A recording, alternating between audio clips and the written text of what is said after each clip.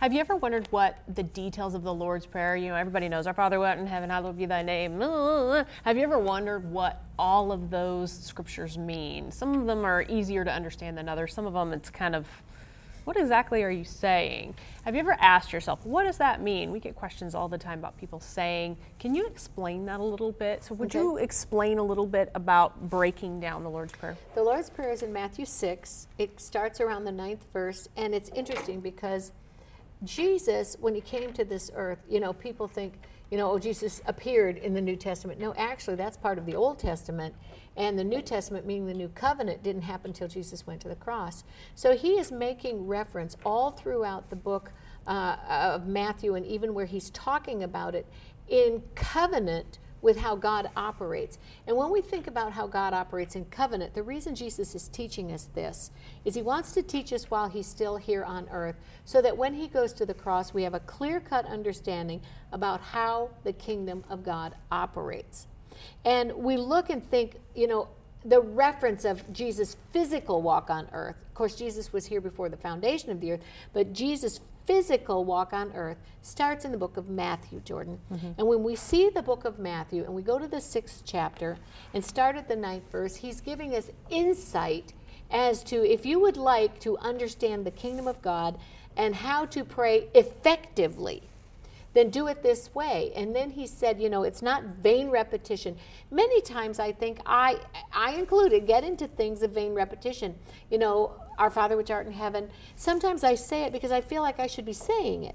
And I've learned it, since I was a child. You guys learned it since you were a child. You learn in church. But there's more to it than just saying, hey, I repeated it. My kids had to memorize scriptures, and we would memorize all 40 scriptures a night. Now, the Lord's Prayer was considered one scripture. The 23rd Psalm was considered one scripture. Psalm 103, 1 through 5 was considered one scripture. It took a long time. Now that they're older, that word is in them, and I think Jesus was considering the same thing, that I only have this very short period on earth. I want to put it all in you so that when he leaves the earth, that foundation is there. So the Lord's Prayer is like a foundational prayer that Jesus is giving us a comparison. He talked in parables that made sense so that we could understand the kingdom of God in a natural, normal way. And it starts out, our Father which art in heaven, hallowed be thy name. That's the key point, and I think that's why Jesus started it that way. We must believe that God is our Father, El Elyon, the Most High God, the possessor of heaven and earth, the one that delivers us from all our enemies. And second of all, hallowed be thy name means we have to consider God to be holy. God's name is not to be taken in vain. It's not to be a cuss word. But God's name has to be regarded as holy to us. And then he went on and he said something very interesting. Thy kingdom come. This is where I think it's most important. Thy kingdom come, thy will be done. Here on this earth is exactly the same way he established his kingdom in heaven. Give us this day our daily bread. Daily bread meant bread, the children's bread was healing. So he was saying, give us this day our daily sustenance, our daily healing. Lead us not into temptation. Not that God was the one leading it, but help us to be delivered from anything evil. But he said something interesting. He said, our Father which art in heaven, hallowed be thy name. And he went on and he said extreme, complete sentences. And as he said those sentences, one of the things I want to show you about those sentences particularly, if I can get to it, I already know it in my head, but I want to read it exact. And he said this. He said, after this manner. Now, he wasn't saying just memorize it so that you can verbally set out the words. But he said this is a manner. This is a way, a framework, an outline.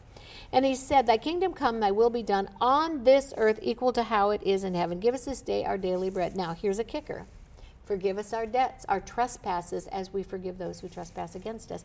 If you want the kingdom of God to be at hand, you must forgive. And you must forgive knowing that as you pour that forgiveness out is the same measure God forgives you. You cannot operate on, can I say out of both sides of your mouth, two sides of the coin? If you want to be forgiven, you must forgive. He's not kidding. He put that in there. You can't eliminate. He puts it multiple times. Multiple times. You can't eliminate. And then he said, lead us not into temptation. But here's the thing. He said, for thine is the kingdom, the power, and the glory forever. He established it that way, and he's not kidding. This is the kingdom principle. It will be God's kingdom now and forevermore. While you're on this earth, it'll operate the same way, and when you get into heaven, it'll operate the same way. But then, Jordan, people stop there. Amen and amen. But if you slide down a few more verses in Matthew 6, same book, same chapter, you get into 33. And it says, now seek first the kingdom of God and how he operates in the kingdom. And when you do, all the things you have need of shall be added. He just showed you how to operate in the kingdom. Make God holy. Make him your heavenly Father. Forgive and expect to be forgiven. Sometimes we forgive, we don't expect to be forgiven. The same rules that apply in heaven are the rules, not to be, oh, I'm following rules. They're guidelines to hold you in, not to bind you in, but to hold you in, to keep you from awful things happening. And if we'll seek first how God operates in his kingdom, healing, wholeness, the kingdom of God is as a seed, sowing seed, forgiving, doing as God instructs, speaking the word. As we do that, he was very careful to say, all the things you have need of shall be added. That's why I think he established the guideline of the Lord's Prayer, so that then when you jump down to 33, you could understand, my needs are to be met. And he wants to meet your needs. And the framework of it is something that you can repeat verbatim if you'd like. But I think the attitude of your heart in following the instructive guideline is more what he was going for with the Bible. I personally don't use that exact set of prayer for myself very often, if hardly ever. Mostly just using it as a framework for what I would put into it. You know, forgive me for I need to forgive others. I want my sins washed away, so I'm forgiving everyone else. I regard you as Father and holy, and I seek your face, and I seek your kingdom, and I seek your will. And here are the things that I present as I need, and I know that you will bring them back to me. That's more the purpose of that I use it for. You know, there is the King James, which I happen to love. There's other versions. I know Jordan doesn't like it because it's a lot of these and nows. For some reason, I am just like it's poetic, it's rhythmic. I love it. But I look at a lot of other translations, the Passion Translation. All these different translations are wonderful. So God's not saying, this is the only way you say it, be rigid, and otherwise you failed.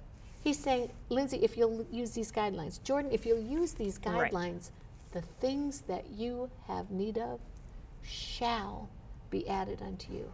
And they're cool guidelines. Isn't it nice that you can make God your Father and you don't have to be responsible for every living thing? I mean, that's kind of cool. I know, I say that all the time. People, I think, have a hard time, certain people more than others, relinquishing control. I'm not a control-y person. I'm a control-y person. Yeah, I'm not. Really, so for me, relinquishing control is really easy, but I know that there are people who really struggle with that and not having control over it. But I just look at it like, it's so freeing. I don't have to worry about it. I don't have to have the responsibility of it because I just hand over the reins, which I know really quite nice. I know it's really hard for some people who are holding on to the reins really tight. I'm not one of those people, but if you look at it from that perspective of he does all the work. It's easy. God wants our life to be so easy. It's so and so easy. Blessed. And I mean, why would I want to make it harder for myself? Yeah. And here's another kicker to that. Another big point. Jesus has already gone to the cross. The work's already established in heaven and in earth. Why would you try and reinvent the wheel when Jesus is gone to the cross? He's not, when Jesus comes back, second coming, it's not to go to the cross again. Yeah. So between now and the second coming is to take us to eternity if we're still alive and to bring those saints into eternity with us. So here's the thing. What he's trying to do is make heaven on earth. Okie dokie, what's in heaven? Well, walls made out of jasper, gates made out of pearl, streets made out of gold, and he put all the gold and silver in the earth and said, hey, it's comparison. And then he turned around, there's no sin, no sorrow, no sickness, no disease. Wait, he sent Jesus to the cross to establish that.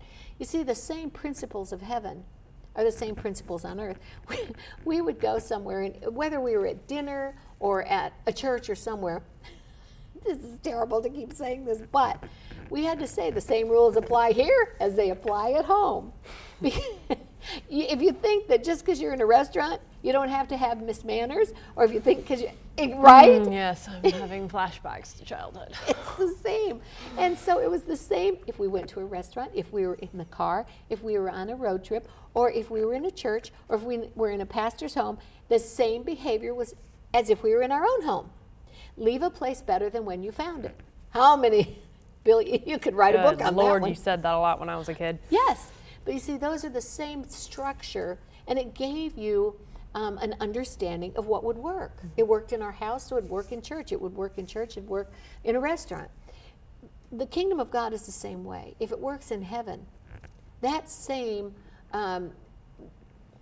way of being, as the Bible says, works on earth the same way.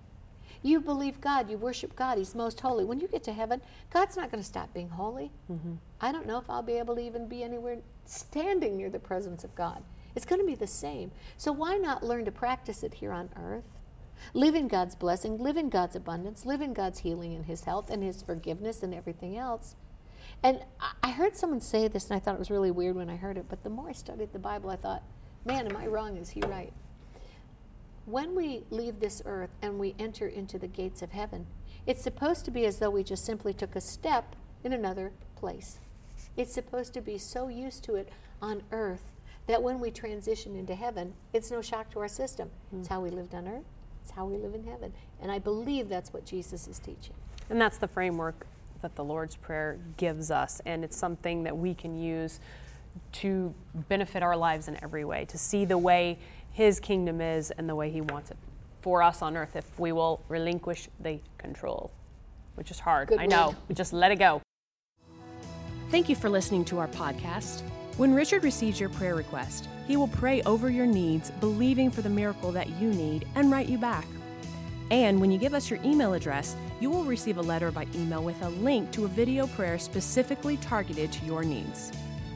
Call for prayer today, 918-495-7777, or go online at oralroberts.com/prayer.